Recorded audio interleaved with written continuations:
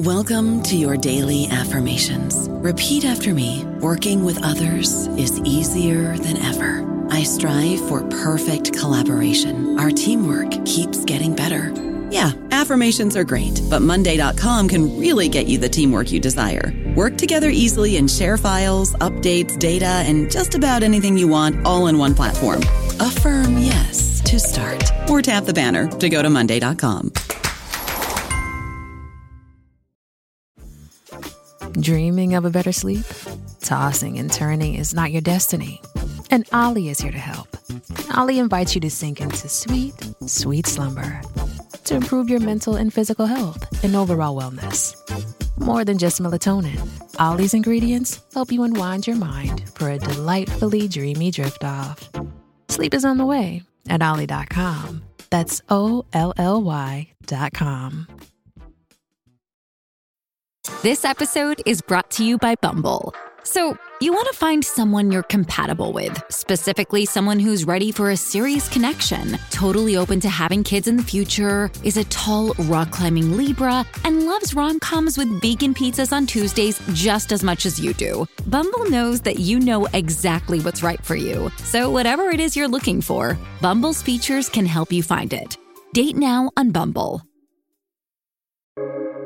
Welcome to the New Books Network.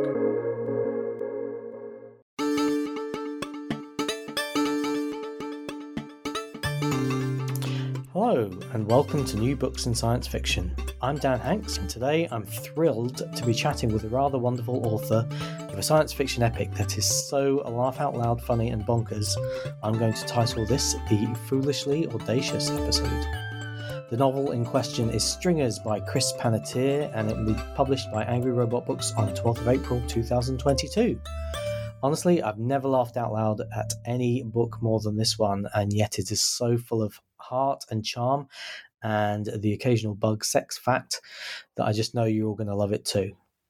Chris, thank you for joining us today to talk about Stringers. Thank you for having me. Which is your new book out in April, I believe, everywhere, unless there are staggered release dates that I don't know about. No, I think it's everywhere on April 12th. Fantastic. Now, as promised, we've talked about this before, but we're just going to wing this interview by starting off with one question, and that is, Chris, why are you the way that you are? You're not the first to ask that question, and there's still no real answer to it. I think it's a complete lack of filter, really, that I've been accused of my whole life. It's been borne out in nicknames. And my grandfather called me Earbender. When I was in Boy Scouts, my nickname was Mouth, which from Goonies, of course. Same situation. And I think I just want to take any ideas that I have to their sort of maximum. So anytime I'm writing, if I can make it within the bounds of the story, without pulling you outside of the story, if I can make it as extreme and bonkers as I possibly can, I will. Of course, without breaking through the edges of the bounds of the story. Now, see, that question will make sense to anybody who has seen you interviewed previously, but especially for people who have read and will be reading Stringers, which is an incredible book that defies explanation. So I would love for you to explain it to me. Tell us, in your words, what Stringers is about. Oh boy. Well, I'll stay away from spoilers, but basically it's the tale of, there's a few POVs. There's two or three main characters, but the first one you're introduced to, who sort of introduces the concept of the story, is Ben Sullivan, who is a average to below average individual in every respect, in terms of intelligence, drive to do things in his life, and all of that. But he's suffered from a condition that no one can diagnose, where throughout his whole life he has had very strange knowledge that he was just born with. He didn't learn it. He didn't get it from anywhere. And it has crystallized into really three areas for him. One is the reproduction techniques of animals, specifically bugs. So he knows all about bug sex. The second one is antique watches. And the third is the chime. Now, he doesn't know what the chime is, but he knows where it is, though he can't really describe where it is. And so his whole life has been one big distraction where, because he's always spouting stuff about bug butts, he doesn't have a lot of friends. He's got one friend, Patton, who's very loyal and very, very, very is Patton. His whole life has been devoted to trying to figure out what's going on with him. And this draws the attraction of groups who are looking for the chime. And this is a interesting take on an abduction story. I think you're underselling it interesting is doing a lot of work there. Well, it's interesting. It's definitely a humorous book. And I wanted people to laugh their absolute asses off. It's been a rough few years for everybody, and boy, a happy interlude is always welcome. And so I wanted to write something that was absolutely hilarious. And of course, I've always been my best audience, and I think it's great. But I really hope that other people see it the same way. That said, my favorite stories are not just stories that are funny. I enjoy funny stories, but my favorite stories are ones with huge penny drops, big emotional moments, and colossal payoffs. And so I tried to do that with this story. There are some very long game subplots going on that hopefully deliver on some of those promises to have some big, awesome moments that will really satisfy the reader. And that's pretty much my goal for everything I try to do. And I don't think a humorous story can survive for 400 pages just being funny. It's obviously got to be real. You have to have real, human feelings and all of that. I mean, I'd like to agree with you normally, but I laughed so much during this book that I think you could pull it off. However, I did love the fact that it was this rich, epic sort of space adventure, almost like a buddy movie, with a jar of pickles, obviously. But how do you sort of balance like making it so laugh out loud funny with being this sort of rich characters, big emotional moments? Yeah, I definitely found that to be a challenge. Because how do you take a reader back and forth between the funny and the serious? And I think that if you go back to the roots of some of the best comedy and the best dark comedy, it all does come out of tragedy. A lot of it does. And it's making light of things as a way to handle them, which is really what Ben is doing. Ben has developed this very sharp, snarky sense of humor because really he could go full tragic with the way he is, or he could turn it funny, turn it humorous. And that's kind of what he's done. And throughout the story, as it progresses, and there's serious things that happen in the story, once I had it down, once I had the first draft, I did have to go and turn dials. I had to make sure, on the one hand, I didn't want to tell jokes that were dialed down. I think there's nothing worse than leaving a laugh on the table, or in the same respect, leaving an emotional punch on the table. So really for me, it was turning both dials all the way up. And I think that I think that something that's very, very funny can absolutely coexist with something that's very, very serious, so long as they both feel completely genuine and that they're both turned up all the way within the realistic realm of sort of human experience. And I think, I mean, having known lots of people with that sort of full spectrum of, today I might talk to my friend and they might be the funniest person I know. And I might talk to them on another day and they might be in the pits of despair. That's a realistic spectrum. We don't see a whole lot of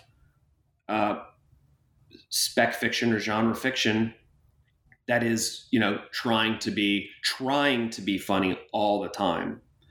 And so when you do, you want to have that balance.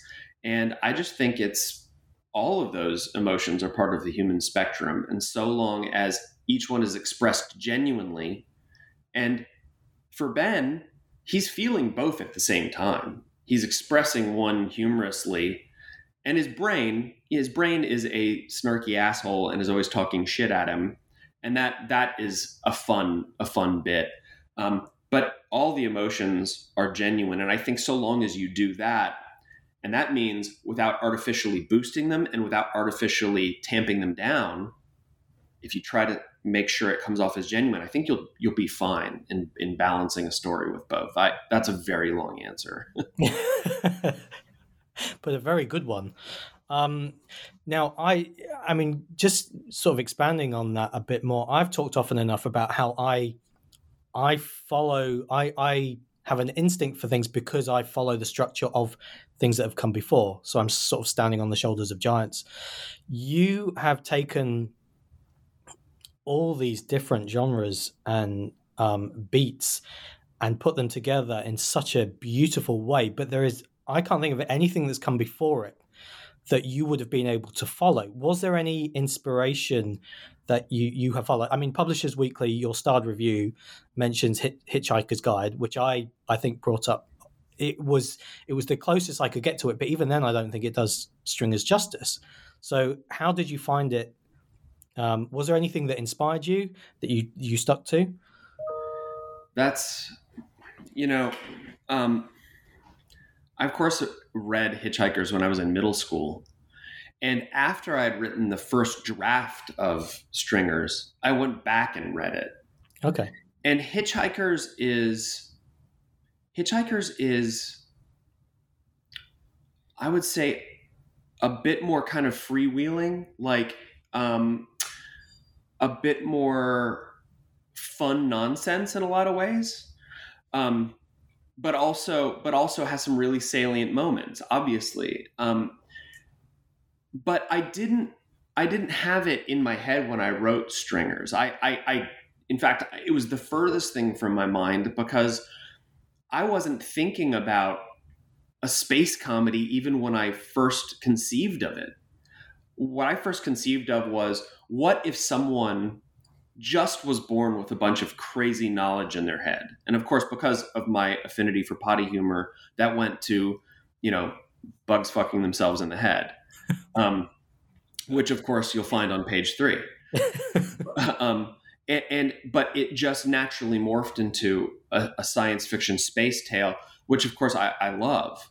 But yeah, I mean, it's got Ben's point of view. It also has the point of view of a pipe fitter named Naisha, who is to us an alien.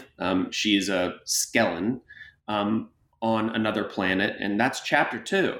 And she suffers from the same affliction Ben does, but it manifests in a different way. And her that first chapter helps you set the tone for this book. You're going to get the really crazy, wild, funny stuff from Ben's side, while he's also suffering from this malady. But you get a slightly different perspective from Naisha, who is much more grounded, much more all business, even though she suffers from the same thing. And then later on, there's this other perspective called the instrument maker.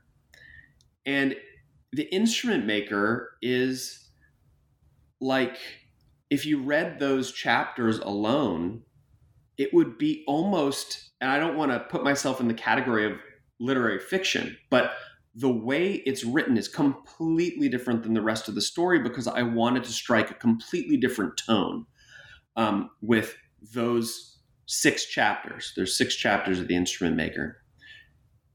And because I wanted to make sure that some of the big moments hit right, I spent a lot of time layering those chapters in and timing them exactly right. So I wasn't trying to build on something else. All I was thinking was I wanted these 3 or 4 points of view to come together almost like separate instruments and crescendo at exactly the right point.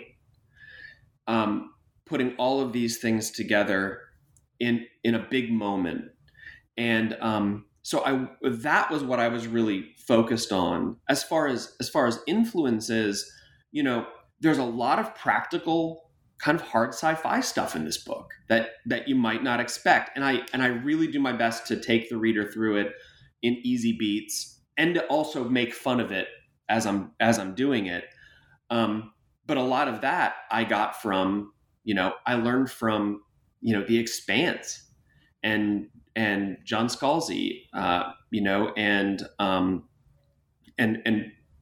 Patrick Tomlinson, who have written funny stuff. I'm not including The Expanse in that. The Expanse is just super realistic, which I really liked. But, Scalzi and Tomlinson had written really funny stuff. Valerie Valdez, and Rebecca Coffindaffer, written really funny stuff. And I took definitely tone from those where I went, okay, what was their tone? How did they modulate the serious versus the funny? So I certainly looked to other authors for tone stuff, but boy, as far as the structure on this thing, I can't put it anywhere. I really can't, because I wasn't looking to anything for the structure, because to me it had this total life of its own. Yeah. I think this will be a book that then other people will be inspired by and then use this as their frame of reference to go off and write their novels. Now, we could talk about your literary genius, but let's skip straight to bug fucking. Okay. So why? Yeah. Why, and what cool facts did you discover? Well, so the genesis of the whole thing was me just being bored while I was in the courtroom. That has been my day job for 20 years, and I was watching an expert testify for the other side who I'd seen testify a million times, and I was daydreaming, and I swear to God, I started to think about, what if I had some strange knowledge in my head, or what if somebody did? Because I'm always thinking of story ideas. Yeah. And I thought, yeah, but what strange knowledge would be compelling and just shock the reader? And I thought, I wonder if there is a bug or animal in the world that reproduces by fucking itself in the head. And I literally thought that when I got back to the hotel room.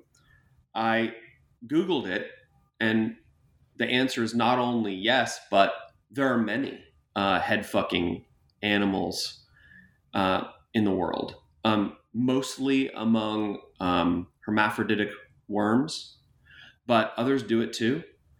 And I was just like, it's sort of the principle, the axiomatic point that we've all learned about the internet in the last 25 years, which is if you can think of it, it exists. Or the other one, if you can think of it, there is porn of it, which friends have told me is true. But so I was like, okay, this is not only stuff that no one will have ever heard. Your average reader will not have been into this for the most part, but also it's just funny. It's just Mother Nature has a sense of humor.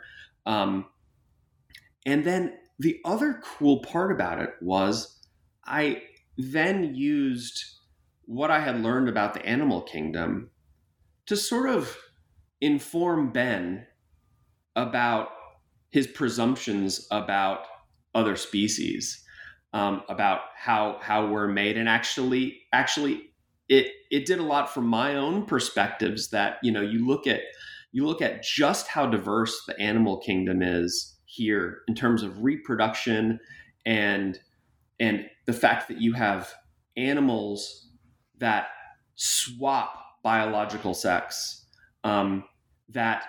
whose biological sex is determined by the ambient temperature when they're in eggs, and all that stuff. And I was just like, there's such a huge world here. I'm going to be able to take this knowledge that I give Ben, and then I'm going to be able to, when he gets abducted by a flesh construct bounty hunter, a shit-talking flesh construct bounty hunter,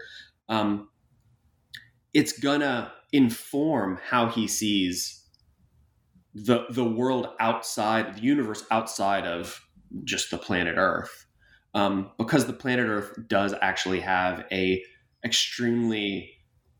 got riches of biological diversity that we don't think about every day. So it was funny. It was certainly not something you see every day, and it played perfectly into the story. So yeah, I came up with it because I wanted to know if there were animals that fucked themselves in the head, and it became stringers. And did you, have you discovered a favorite fact that you now bring out at parties to wow people? Oh boy. Yeah. Let me tell you, so many. I mean, I'm available for party booking. So I mean, there's plenty. One of my favorites is that, narwhals have that giant sword sticking out of their head. And it's like you look at it and you go, wow, narwhals are so badass. I mean, look at that giant sword. They get to stab bad guys with that. And the thing is that they don't at all. It's a tooth that has grown through their head, and they don't stab anything with it.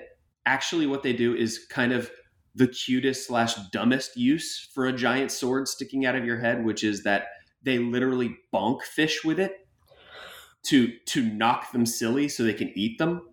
So instead of, being cool and stabbing stuff with it and spearing stuff, they just go bonk, and they knock fishes stupid, and then they eat them. So that's one. And then another great one is that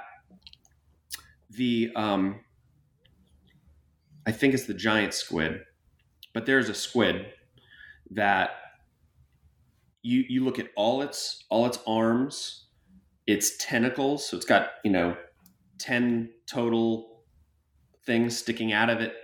Its penis, when erect, is longer than all of those. So if you see a squid, if you happen to be in the ocean scuba diving and you see a squid and there's one long appendage sticking out, I would say run, because that squid is horny for you.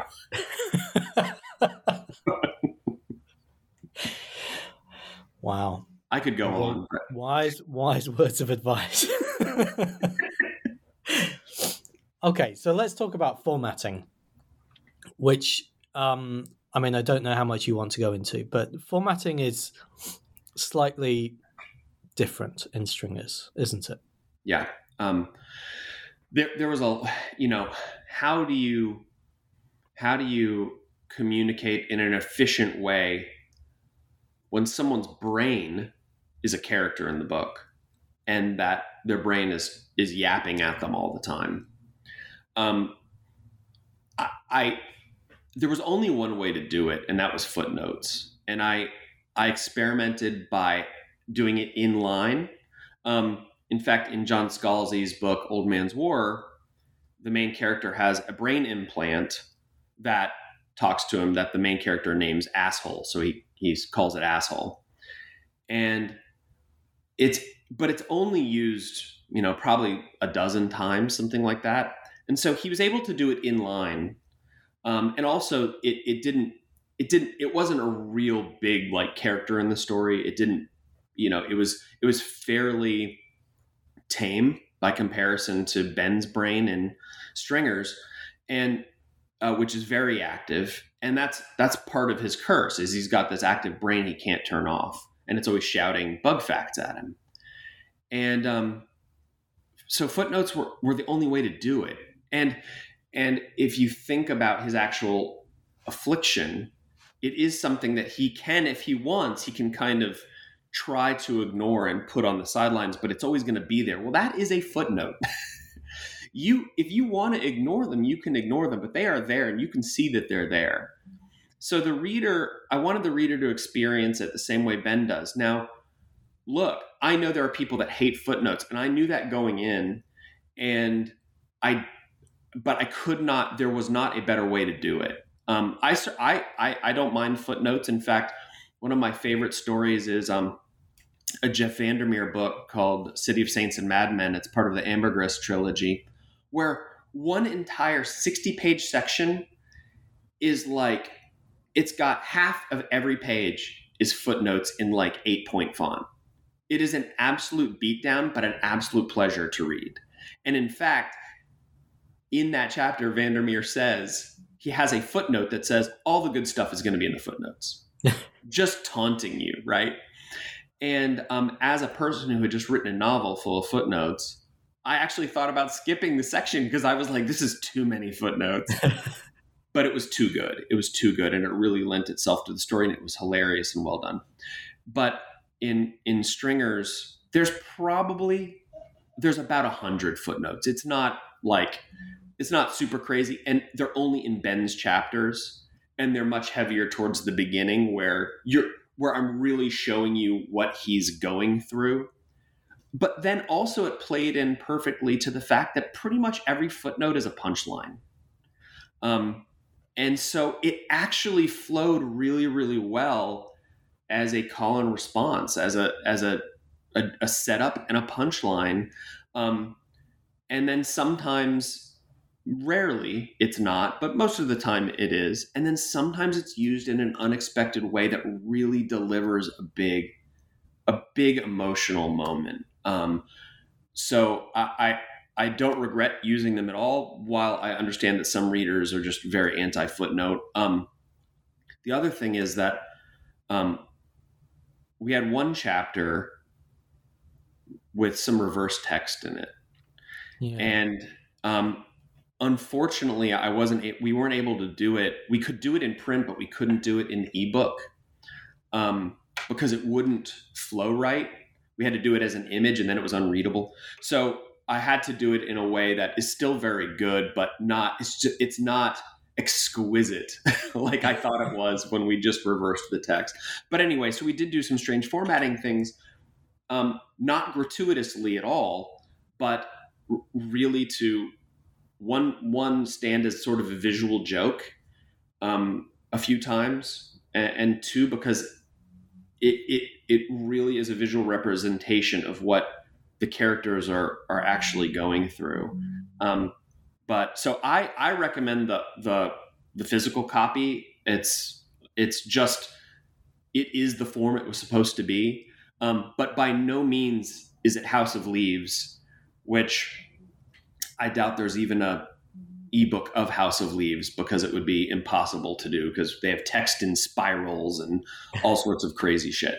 So anyway, there's some odd formatting, but it's not just because it is because it was absolutely necessary to tell the story. I don't know about you, but I'm very busy and I don't have a lot of time to cook. That's why I subscribe to Factor. Eating better is easy with Factor's delicious, ready-to-eat meals. Every fresh, never frozen meal is chef-crafted, dietitian approved, and ready to go in just 2 minutes. You'll have over 35 different options to choose from every week, including Calorie Smart, Protein Plus, and Keto. These are 2-minute meals. Factor meals are ready to eat and heat, so there's no prepping, cooking, or cleanup needed.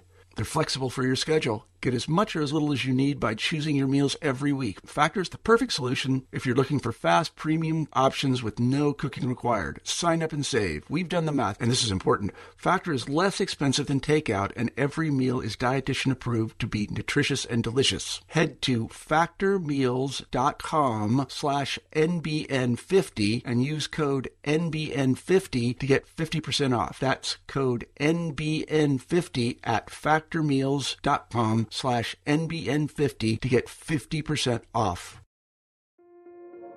This episode is brought to you by Kia's first 3-row, all-electric SUV, the Kia EV9, with available all-wheel drive and seating for up to 7 adults, with 0 to 60 speed that thrills you 1 minute and available lounge seats that unwind you the next. Visit kia.com/EV9 to learn more. Ask your Kia dealer for availability. No system, no matter how advanced, can compensate for all driver error and or driving conditions.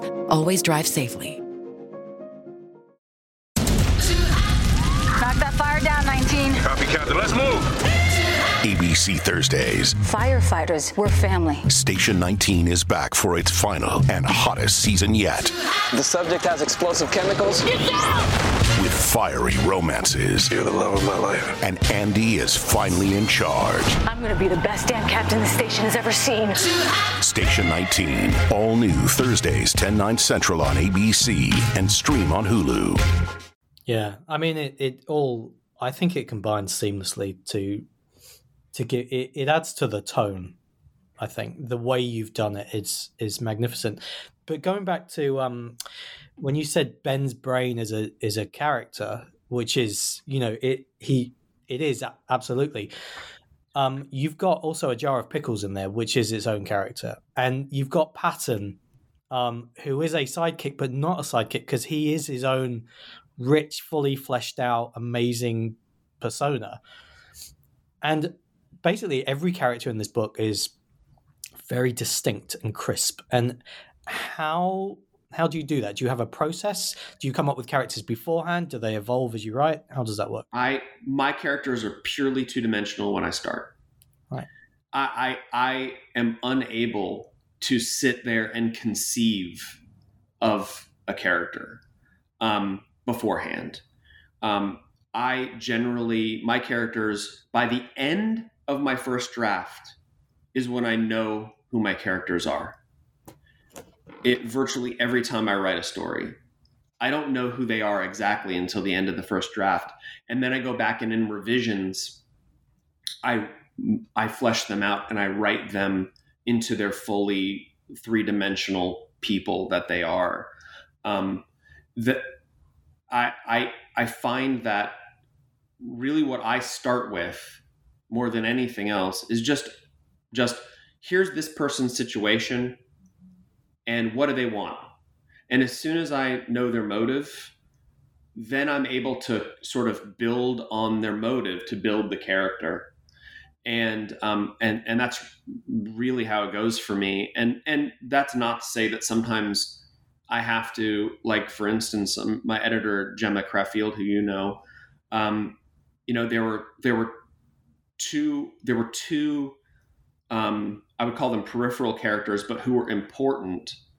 And she was like, I just need a little bit more on these. I want to know a little bit more about them. What they do is, she was like, I'm interested in them. I want to know a little bit more. And so I fleshed them out too. I'm certainly not immune to good editing. And that really helped. But for the most part, mine are built as I'm writing the story.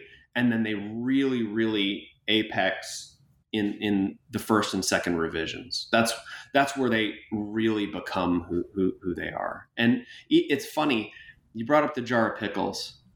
Folks, this is not a talking jar of pickles. This is a jar of pickles, okay? And I have seen reviews so far that just go on and on about the jar of pickles. And I love that. I absolutely love that an inanimate jar of pickles became sort of beloved. And I thought maybe that would happen, and it was okay if it didn't happen, but it did sort of have that feel to it. And you'll have to read it to see what happens to the jar of pickles. But it didn't start out that way. It started out as just scene building, where they happened to have this jar of pickles. And I felt that at the moment of abduction, they should snag the jar of pickles. And so the jar of pickles comes with them. And then it becomes kind of something a little bit bigger. It is very much, I think it will become associated with stringers in the way that towels are with hitchhikers. Right. Are we going to expect any pickles side adventures? Well, remember that anything that happens with pickles is because someone did something with pickles. And I will repeat, pickles is a jar of pickles. So all of the side adventures will not be because pickles chose them. Yeah. Although Ben and Patton do, they do come to sort of attach themselves to Pickles because Pickles is a reminder of home, and they decide that Pickles is a real pickle boy, and they name it Mr. Pickles. So yeah. So this is your second book after the Phlebotomist. And how did you find it? Was it the difficult second book, or did you write other things in the meantime and this was something else? That's a great question. I started Stringers before I started the Phlebotomist. I put Stringers down to write the Phlebotomist. And it was the right thing at the time because, first of all, it wasn't called Stringers. It was called Retro Being, which is just hard to say. But I had written about 100 pages. I had that premise, which I really liked, and I was chugging along, and maybe a little more than 100 pages. I had like 130 pages written. I had never sold a book. I didn't have an agent or anything like that. I was just writing the next thing. And it was kind of petering out on me. I had lost the thread a little bit, and then just so happened to come up with the idea for the Phlebotomist. I put that down. I wrote the Phlebotomist in 2 months, and then went on to be rejected by 70 plus agents for that. And eventually pulled it off the shelf and sent it to Angry Robot, and the rest is history. And then after the Phlebotomist, they asked if I had anything else sort of in the queue or that I was working on. And my agent and I pitched them, among other things, we pitched them what became Stringers, the first 3 chapters. And I have to thank my agent because she was like, this is really funny and the premise is compelling. You need to have the protagonist, Ben, make more choices and not just be a stick in a stream, and that's something that's a really important point, that, especially when you have a great big world that is affecting your protagonist, your main character. How do you make them someone who makes decisions, good or bad, that will play into their future? And so she gave me some good advice on that. We tailored the first 3 chapters, and I came up with the synopsis for the rest of the story, which, by the way, the final book has nothing to do with the synopsis anymore. And we pitched that to Angry Robot, and that's what they bought. And then we changed the title. As I was writing it, over the 6 months I wrote it, it went through probably 10 different titles. And then Stringers was just it. Stringers was absolutely the correct title. It sounds like there was some editorial input with Stringers. I mean, as there always is. But you have previously mentioned that on the first book, you had to add quite significantly. What did you come across any sort of major editorial changes with Stringers, or was it fairly seamless? Yeah, that's a great question. So, Phlebotomist being my first one was very just plot driven. It had a good premise and a good plot, but the characters and even some of the world building were a little thin. I do tend to try to paint in clipped strokes. I like the reader to see the world as they see it, give them enough to see it. I hadn't given very much in the Phlebotomist. I thought I had. And so Gemma, for that book, she said, I think all told you need to add about another 100 pages of fleshing out some of these characters, some of the world building and so forth. And I think I ended up adding about another 80 pages. I took that lesson forward with Stringers. So when I sent Stringers to Gemma, who edited that as well, I knew her expectations already. And I wrote a more robust story where I really focused more on the world building. I focused more on the characters. And so there was nothing big that had to happen with Stringers. Her editors let her to me for Phlebotomist had, I think, like 25 big bullet points, which is a lot of stuff to do.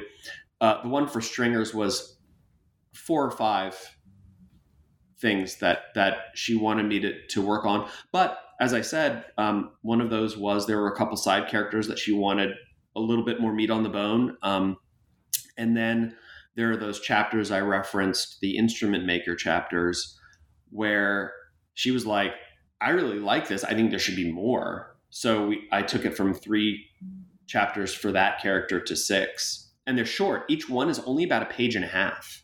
They're they're almost interludes.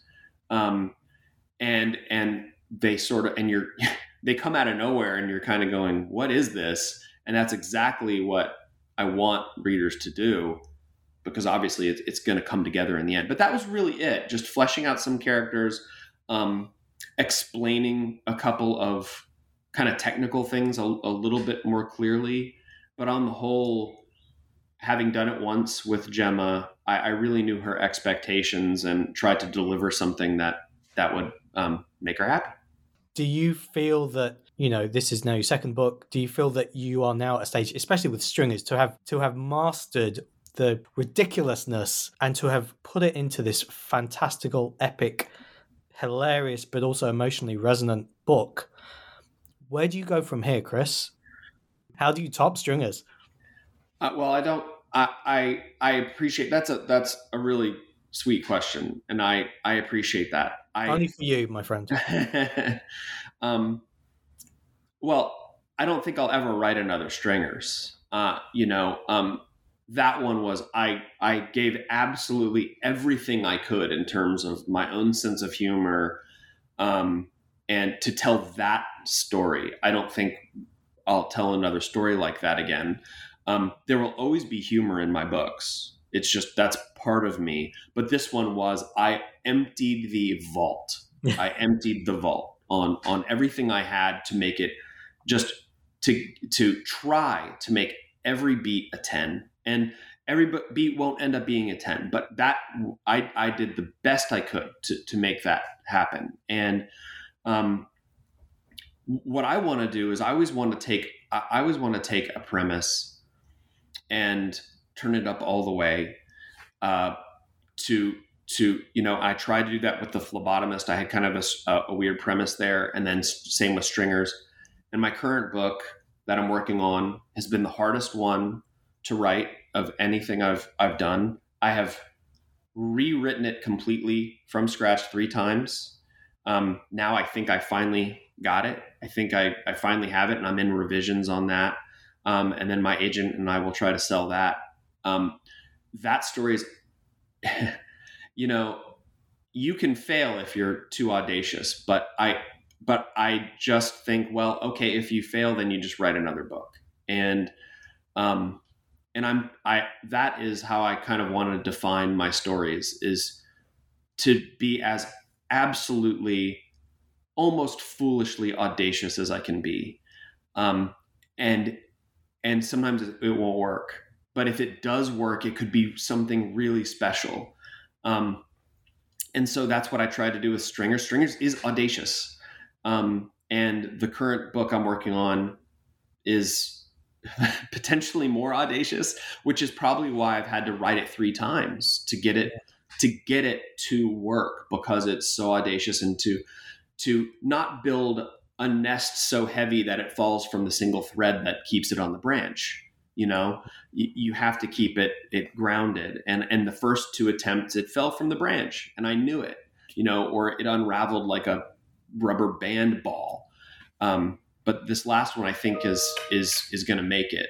So that's going to be my goal, is not to replicate anything but the audacity of I don't know, of foolishness, and hope that I can pull it off, and just to remind myself that if I can't, to try again, which is what I've had to do with this new story. And look, if it falls flat, I'll cry into my coffee, and then I'll start a new one. Can you tell us a little bit about this book? Yeah, sure. So I have to credit my idea to my daughter, because she asked me a question one day. She asked, why do churches have steeples? And that's an answer. I'm not a religious person, so that's not an answer I know. I have lots of hypotheses, but instead of just giving her boring ideas of why I think churches have steeples, I kind of made up a story. And I said, well, churches have steeples because they want to attract an angel. They want to attract the best angel. And so the bigger the steeple, the more powerful the angel. And the angel, of course, helps the church, delivers extra charisma to the clergyman or whoever. And then they can deliver better sermons, and they get more money in their coffers, and then they can build an even better steeple. So that's not what the new book is about, but it was the kernel of it. And basically what the book is it's a very dark fantasy, a second world dark fantasy that also includes some human world stuff. And the way I describe it is, keep in mind this is dark fantasy, but it's sort of Monsters, Inc., except instead of monsters, it's another species who we would call angels. They have wings and halos, but they're not angels. They're just another species. And instead of collecting screams or laughs, as in Monsters, Inc., they're collecting something else. I think it might be the energy of wasted belief. So, because to me, right, you think belief, there's nothing stronger than belief. Belief is very, very strong. And so I thought, what if belief was a form of energy? And they take it back to their world and it powers their world. But there's probably 6 points of view in this story. It's my first fantasy. It's, my other books come in between 350, 375 words. This one is over 500. Pages, yeah. And you're talking to somebody who, look, in school, I had to write a 30-page paper once. And I was like, nobody has ever written that much. No one has written 30 pages of something. That just doesn't know who does that. And here I am now having a book that I will probably turn into my agent at over 500 pages.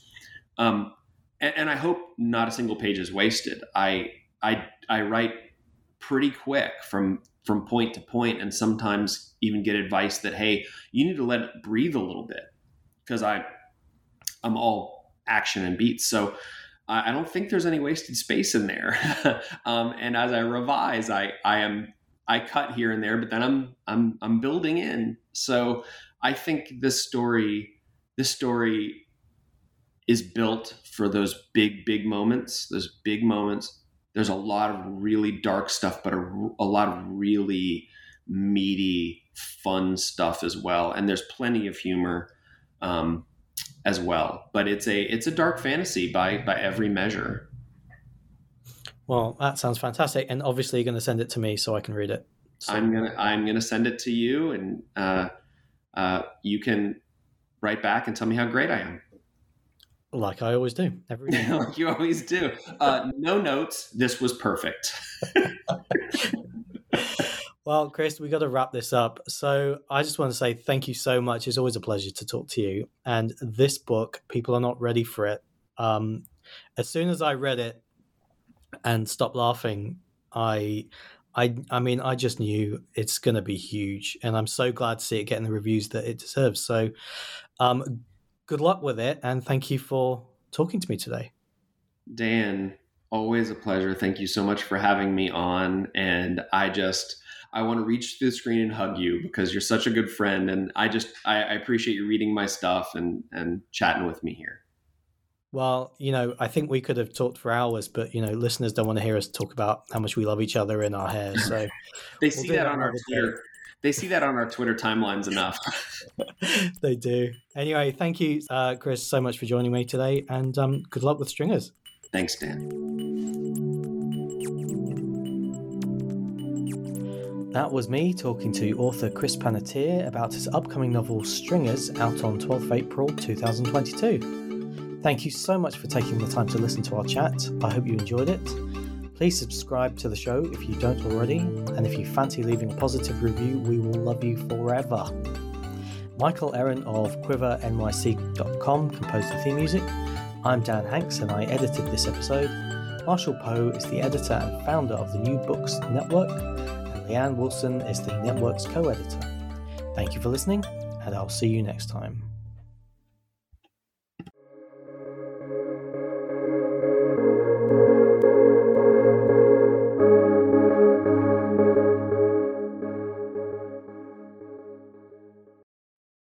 Lucky Land Casino, asking people, what's the weirdest place you've gotten lucky? Lucky? In line at the deli, I guess? Aha, in my dentist's office.